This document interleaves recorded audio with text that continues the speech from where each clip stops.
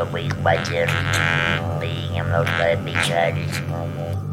80 страниц поддержать, а потом 10 страниц настолько опечалить, чтобы они забыли о... Все ваши книги кончаются ужасно. Титантроник,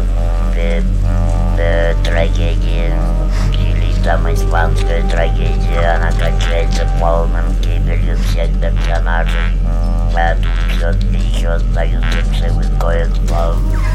И вот я решил исправить эту ошибку.